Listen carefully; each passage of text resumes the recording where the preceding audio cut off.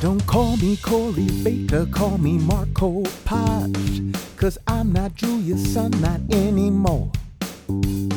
Don't call me Corey Baker, call me Marco Paz, 'cause I'm not Julia's son like I was before. And did I read that The Simpsons is not a union show either?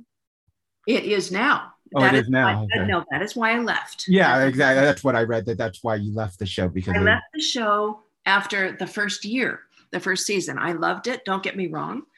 But because they won Emmys in their first season, and I was part of that, and I was proud of that, they got a lot more cash from Gracie and Fox. Gracie and Fox are their production companies at the time. They got a cash infusion, which they could easily, through that, have afforded to put their crew union, but they didn't. Gabor Chupo ran Klasky Chupo Studios at the time. That was the production studio that we were doing the show in. And he didn't believe in unions.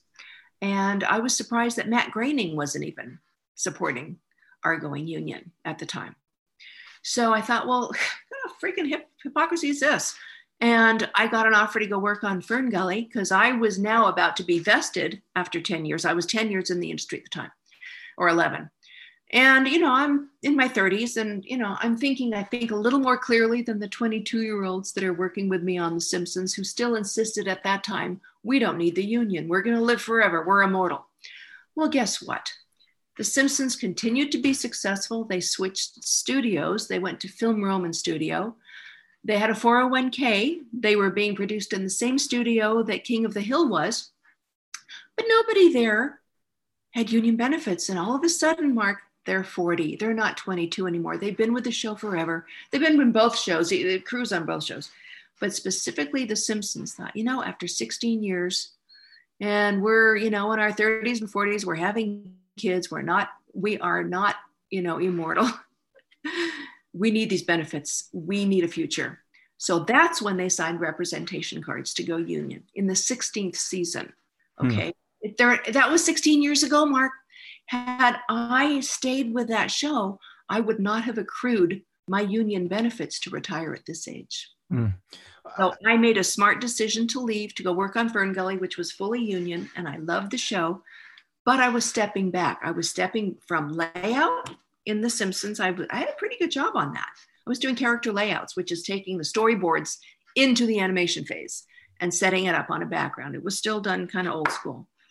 Fern Valley, I left, but I was made a key assistant animator. So again, I was doing assistant animation, cleaning up the animation, which was great, more tedious, but a great, great production company, great crew, and good pay and union. So I was glad ultimately that I made the decision to leave The Simpsons because of my union status. I don't regret it to this day. What kind of incentives or pressure can creatives put on production companies to go union? I mean, I would guess hardly anyone would be union if they could get away with it. So what kind of pressure can people put on these companies to be union? You can't wildcat strike. You kind of have to, people go on strike, and I've been involved in 2 strikes. There was the Great Strike of 79, and then there was another one in 82. In 1979, the TV studios like Hanna-Barbera, Filmation, Warner, the rest went on strike because of runaway production. Our work was going to be sent to Korea, to the Philippines, to Taiwan, to God knows where, to make it cheaper.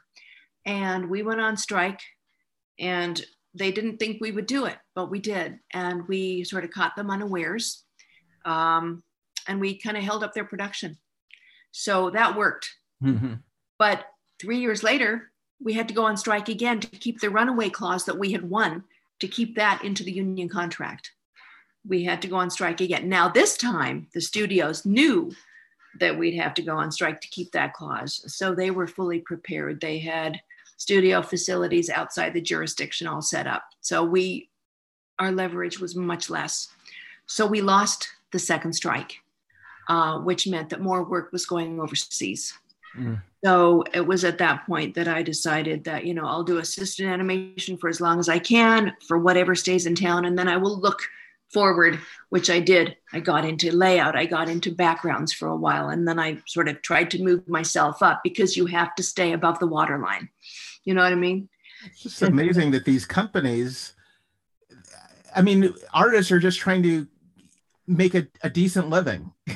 And, whether it's Amazon or whoever, these people that have so much still want to put the squeeze on. Well, we are in some cases, because I come from that union background, so I kind of see it from that angle. But again, we have always been seen as risks and as necessary evils. They love us because we're making money for them. Mm-hmm. But if you're a necessary evil, you're also one to be kept an eye on, because we shouldn't become too powerful. But in a union, you do have a certain amount of power, and you have to be very cognizant of your leverage.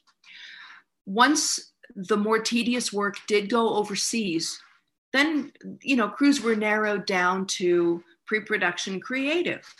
Great, okay. We had value because our part of the production chain could not be successfully exported. They tried everything they could to send storyboards out to the Philippines and to everywhere, but there were cultural barriers. It just didn't work. So they had to then placate the artists that essentially wanted more, and those were in the States. We did have a lot of wonderful international artists coming to the States from the Philippines, from Spain, from various places where they were getting paid crap, okay, because that's what happens. They came to the States and they did very well because they had the talent, but they were being exploited and they knew it. So they came to us, Mm-hmm. So it was pretty interesting. Mm-hmm. But to answer your question, you need to know what the production schedules are and how the leverage works. And it's different now because we don't have Saturday morning TV seasons to worry about. We don't have the TV lineup. Everything is streaming. So you don't have a schedule in the same way. You have things that drop on a certain schedule, but it's always archived.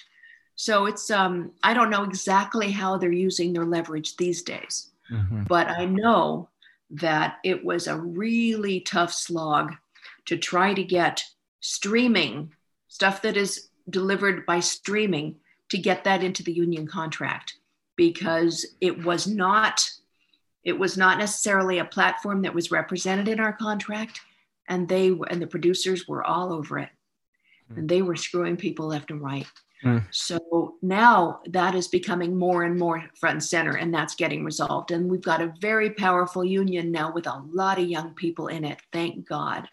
That was one of the last speeches I ever made before I left that union, before I retired.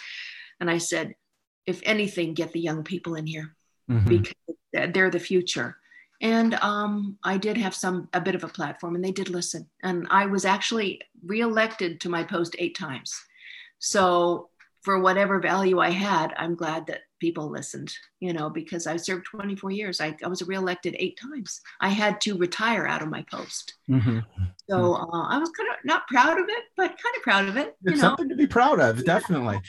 Has any roadway been made as far as the video games and stuff? I know you had brought that up. Yeah, I don't know exactly, to be honest. I'm not in that element, or I'm not in that side of it.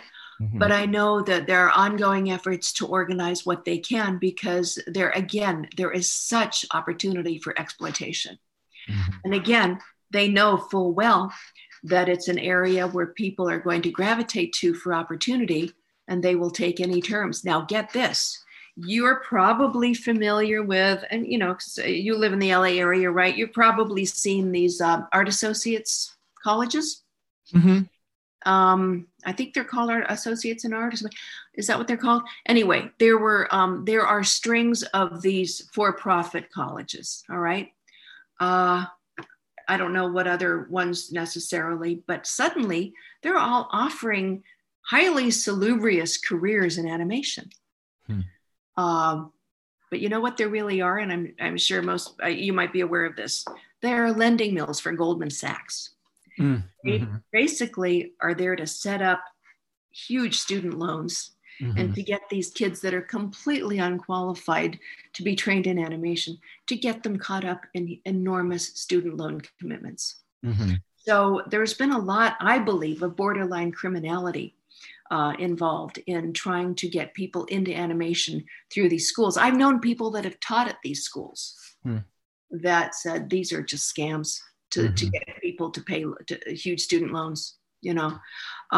So there is that. So you have that element trying to crowd kids into schools, but it doesn't necessarily get them into studios. And that's the thing. And they're promising these kids jobs that start at, God knows, 100 a year. What? That's unheard of. No. It's a lie. But these kids will come in quite happily and commit themselves to insane student loans. Sounds like a Trump university or something. You might have, I think we touched on this. We might have. Anyway, what is the role of it?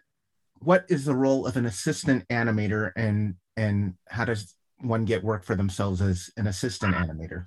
People really don't do assistant animation anymore. That's what's so funny. It's kind of, that eventually went away too.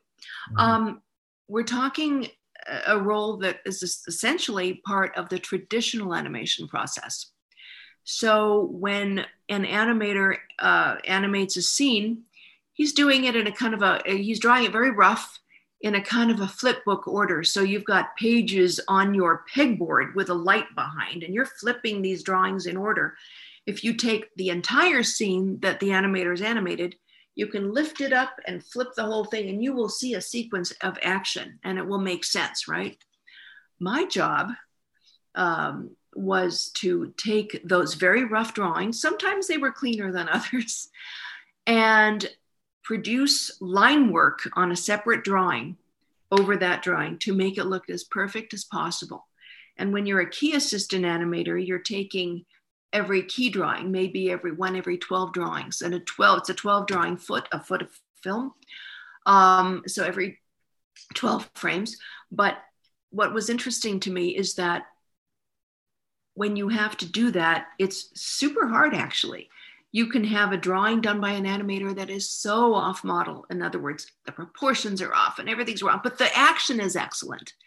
So my job was to make that character look spot on like the original design and maintain what the animator intended in terms of the movement without destroying the model of the character. So it was challenging, very physically tedious because you were just focused. And this is why animators' postures are terrible, because you're like, you're hunched over this drawing board. As we got older and we got into more digital practices, we lifted up our desks. We got our very desk. We did standing desks, and we could stand at a computerized situation. But in the old days, we were hunched over and drawing and getting dirty. But again, that's essentially what assistant animation is. You are presenting clean drawings. Then that assistant animation will be handed down to what is known as a breakdown artist, and then they will hand it off to an in-betweener. So not the same person is doing all the drawings. You're handing it down to a different level of artists, so they work behind you. Because the amount of drawings involved, Mark, it's insane. It's hundreds of thousands of in one feature. I mean, it's crazy. So I would try to make the initial drawings in each scene that I got try to look as consistent and perfect. Plus, you have to do a beautiful line quality too, because in the old days, that would be traced over by an inker in the Disney days, in the days of this kind of show. But later on, in the Hanna-Barbera era, in the very late Disney era, the first era to use Xerox, the first feature to use Xerox was actually, it was 101 Dalmatians. So that was probably just before you were born. But that's how long they've been actually using Xerox in animation to avoid the painstaking inking process, where every drawing had to be inked onto the cell, and then that would be turned over and colored. So we did the assistant animation so that later on, if it had to be Xeroxed, it would also Xerox perfectly and consistently. Can you explain the design process? The design process, I did some of that. Again, that when I was at Filmation, where they did various TV shows you might have heard of. We did a Ghostbusters, we did He-Man, She-Ra, we did all that stuff, right? And sometimes I was on the design crew for that. And I was designing props for a while, and they would just give you a list of props. Like, I don't know what a flamethrower looks like. I have to design a flamethrower? Mm-hmm. We didn't have internet. I had to go look for pictures of flamethrower in whatever library books they had lying around. And even then, couldn't find it. So guess what? You got in your car and you went to the library to look for reference. That was what that was like in the early to mid 80s for me. And I thought, this is too much trouble. I mean, I'm not even meeting deadlines because they're not giving me reference. So I screw that. I'll do some character design work instead, which I could actually stay in my desk for. And that was for She-Ra, He-Man and She-Ra, mostly She-Ra. But I did background cleanup actually for He-Man, and that was a lot of fun. So yeah, it was the design process for characters. It goes by committee. You come up with something. If they like it, it goes through. And if it doesn't, you have to change it. It doesn't have a change crew. So they'll go over it, like the director or your senior artist who's assigning you might make some suggestions, and you just go back over it, But you do get a list of things you're supposed to design and do, and you're supposed to do it within a certain amount of time. So it's fun, but it can be arduous, at least in those days. It's a whole different process now because it's all done digitally. But in those days, it was a lot. As you've mentioned, what the work you do is largely collaborative. Mm-hmm. How do you deal with it when you're working with someone whose personality or work style is just very different than yours? Well, as a revisionist, I wasn't really dealing with peers because they were doing their own revisions. Mm-hmm. So the collaborative part, you would really have to work well with your director, and everybody has a part to play. Sometimes it's pretty specific, and sometimes it is more isolated because you have that one task and nobody's going to really interfere with it. But, I, for instance, had worked on a scene on the 7D, which had been approved. And when your work is approved in the digital era, you're putting it in a file in a server, and that is approved. You're putting it in the approved file. That's going to go into the final. It's going to go into the animatic cut, which is their build of the show as it progresses through the different stages. So part of that animatic will have rough drawings in it. Part of it will have finished footage. But you're putting your finished stuff into a file. Well, something happened when I was working on this show. I'll give you an example. One of my fellow artists who I adore just hadn't learned the protocol of what you don't do. He was quite young, and he noticed that a scene that I had done that was in the same sequence that he was working on had been approved by the directors. And so we had dropped it. I had dropped it into the right file, but it was on the server. And he had access to that server, and he thought he could improve what I did. No. Not if if he wanted to talk to me about it before it was approved by the directors, that's one thing. But I had met the deadline, and this was going into the show. This was in the file for the animatic. He went and pulled it out and messed with it. It's like, no, this is what gets you fired. And not because you're offending me, your fellow artist, but you're messing with protocol. Thank you. You're messing with it on so many levels I can't even begin to tell you. So that's the kind of thing that one doesn't work well with, but you have to understand that young people, they didn't really, or at least at that time, didn't quite get the protocol of what you do and don't do. And as I said, I would have been open to suggestions had he had those suggestions before the fact. I wouldn't have been happy about it since he's half my age, but I would have listened, Mm-hmm. But yeah, that kind of thing can happen because now you're dealing with a server and anybody has access to what you put in there. But it's time stamped. You don't want to mess with that. Somebody's going to find out. Mm-hmm.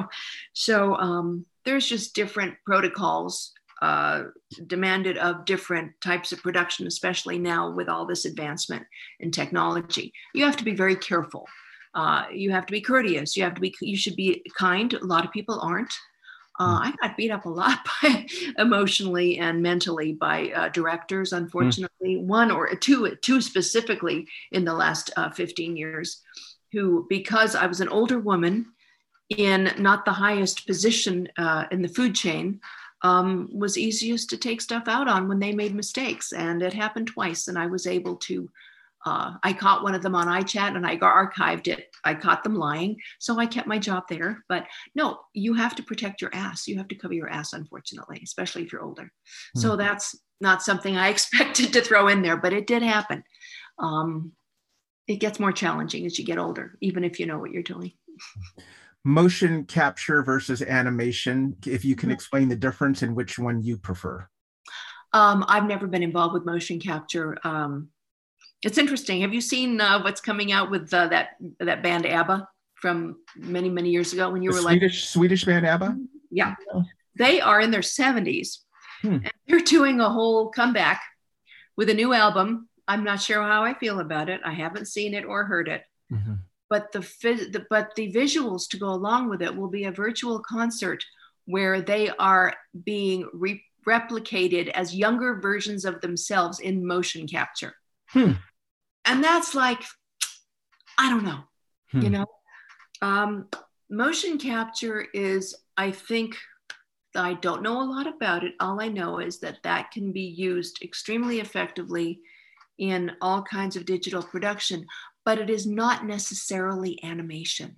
You know, it's what they might use in what looks like very live action, you know, stuff to reproduce a younger version of somebody, or to me, it's not animation, but it's valid. You know, does that make sense? It's not animation because I think of animation as something more old school. But they did something 90 years ago that you might have heard of called rotoscope. When they were animating Snow White, for instance. Marge Champion did dances, you know, with the dwarves, which I think were children or something, I don't know, in on live action camera. And then those frames were made black and white stats out of, and then they were animated on top of, because that's how they replicated really, really good live action footage for Snow White. And that's 1937. You know, so they've been using rotoscope from there up until probably through Ralph Bakshi's stuff in the 70s and 80s. Rotoscope was very popular. So live action has been literally used and transformed in its original state and transformed into drawings. So if that can be considered valid all those years ago, I don't see anything really wrong with motion capture, but I don't think of it as animation. I think of it as a tool to realize something visual that otherwise wouldn't have been able to be done. What is rigging? In 3D, you get what they call a Jesus model. Basically, it's the character just standing there with its arms out. It's the basic character. It's not posed. It doesn't have personality. You have a character that is simply the elements of the design. Kind of like a template? Yeah. And when you get that, and I don't even know if an animal version exists or whatever, because I'm sure they've got all kinds of models for things that have been done over time. I only took one 3D class, so I'm telling you what I remember. But rigging is taking those parts and applying innards that you can actually animate. In other words, it's very easy to rig something wrong. You put the wrong bones inside that model, the animator gets it, and the arm will fall off. Because he can't manipulate it, because you have to rig it mechanically so that you can move it. You understand? The rigger will put the bones inside of that model. And if that is not literally engineered to move in a 3D way that is natural, it'll twist unnaturally, it'll look awful, and you can have body parts falling off because you didn't rig it right. So that's my understanding of rigging. You are literally putting in the interior infrastructure for animation into that body. that you have imported as a design. So you're giving it that layer of movability. Does that make sense? Yes, absolutely. Yeah. So that's what my understanding of rigging is. Although I never did it. I've seen it done. I've seen it done badly. Mm-hmm. It's like, holy crap, this is hard. But once people know what they're doing in it and they have a rigging crew just assigned for that, it's pretty amazing what they can do. When you were working in the business, what software did you most use, and what software is out there today that most excites you? Well, what I used, the only software that I used towards the end of my career in storyboard was Storyboard Pro. And I thought it was a great program. I learned, it's a difficult thing to learn, and it's fairly deep. You can do it in Photoshop too, but I never learned it in Photoshop. But essentially Storyboard Pro is a storyboarding program that organizes all your drawings for you. You have different drawing surfaces. It's all computerized. So what I would do is I would draw into a monitor known as Cintiq. So you have your basic computer with your essential monitor to your left, if you're right-handed. And then in front of you, you have this big monitor that you can also use as a desktop, but this is the one that you're going to use with the Storyboard Pro program. And there it's going to bring up your drawing field and your thumbnails, your sequence of your storyboard drawings. So it's very efficient. It's really good because you have brushes and colors. You have all kinds of things to work with. It's very self-contained. It has been, at least to my knowledge, because I've been out of it for 3-4 years now, it's a state-of-the-art program for storyboarding, at least in my experience. I wonder what the 2021 version is. I have no idea. I have the 2016 version in my computer, and I think it's not even working anymore. I don't even know what number I've got, but I've never updated it. There's never really been a reason to. But it makes it easy. You can then import from it. It's very workable that way. You can import stuff from other programs if you want to, like it'll work with Photoshop, it'll work with Flash, it'll work with different programs so that you can combine things from different programs for a final product. It's very impressive. So that's the only program I actually worked directly with and got to know. What were your favorite cartoons growing up, and what was it that attracted you to those shows? Gosh, growing up, my God. Well, the first feature I saw in a theater that was animated was First Run, because I was a little kid, and it was 101 Dalmatians. Mm-hmm. I think it was 61 or 62. I think I was 5 or 6, but I was just enthralled, and I just wanted to keep going back and seeing that movie. I just loved it so much. That was my first cinematic memory of animation. Did that kind of spark in you to become an animator too, or was it still later? No, I didn't dream of it. I didn't even think of it. Not until much later, until when I was in college or after college. My mom said, why don't you take a training program at Hanna-Barbera? Because I had no idea what I was going to do with my art degree, since I figured being a courtroom illustrator was going to be too rough a road to hoe. In terms of getting work, I only did 1 or 2 cases for a newspaper, and that was $30 a day. I was like, that wasn't going to pay. So, and that's in 77. So, no, I was enthralled by a lot of stuff I saw. I was charmed. Even as a young child, I knew that the writing for the J word, like Fraction Fairy Tales, and it was sophisticated, but it was fun, and you got it and you laughed, right?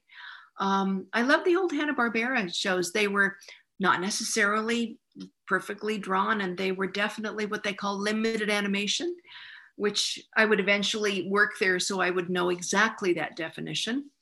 But Huckleberry Hound and Quick Draw and Fred and the Flintstones, it was just great stuff to me.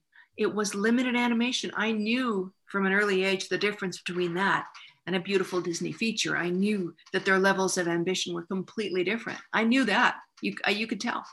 But as I got into the studio and knew more about how these things were produced, it was a whole different ball of wax, because the quality of what we were doing at Hanna-Barbera, I think, was considerably inferior to the early Hanna-Barbera stuff, really. And it was still very limited, but they were trying to put too much into the physical look of it at Hanna-Barbera when I was there. They had over-designed the superheroes, for instance, and not everybody could draw that well at the speed at which they expected it to be produced. So I think it came out looking sloppier. You know, I really do. But it was accepted and it got on TV and people enjoyed it. And I look at it now and it doesn't really hold up that well. But a lot of people think the sun rises and sets on me because I worked on He-Man. I mean, we all thought it was fun to work on and we loved working with each other, but we thought it was crap. You know, we had no idea that 40 years later, anybody would give a damn about it.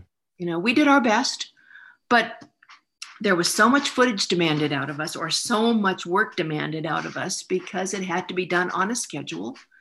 And it was hard. It was hard work.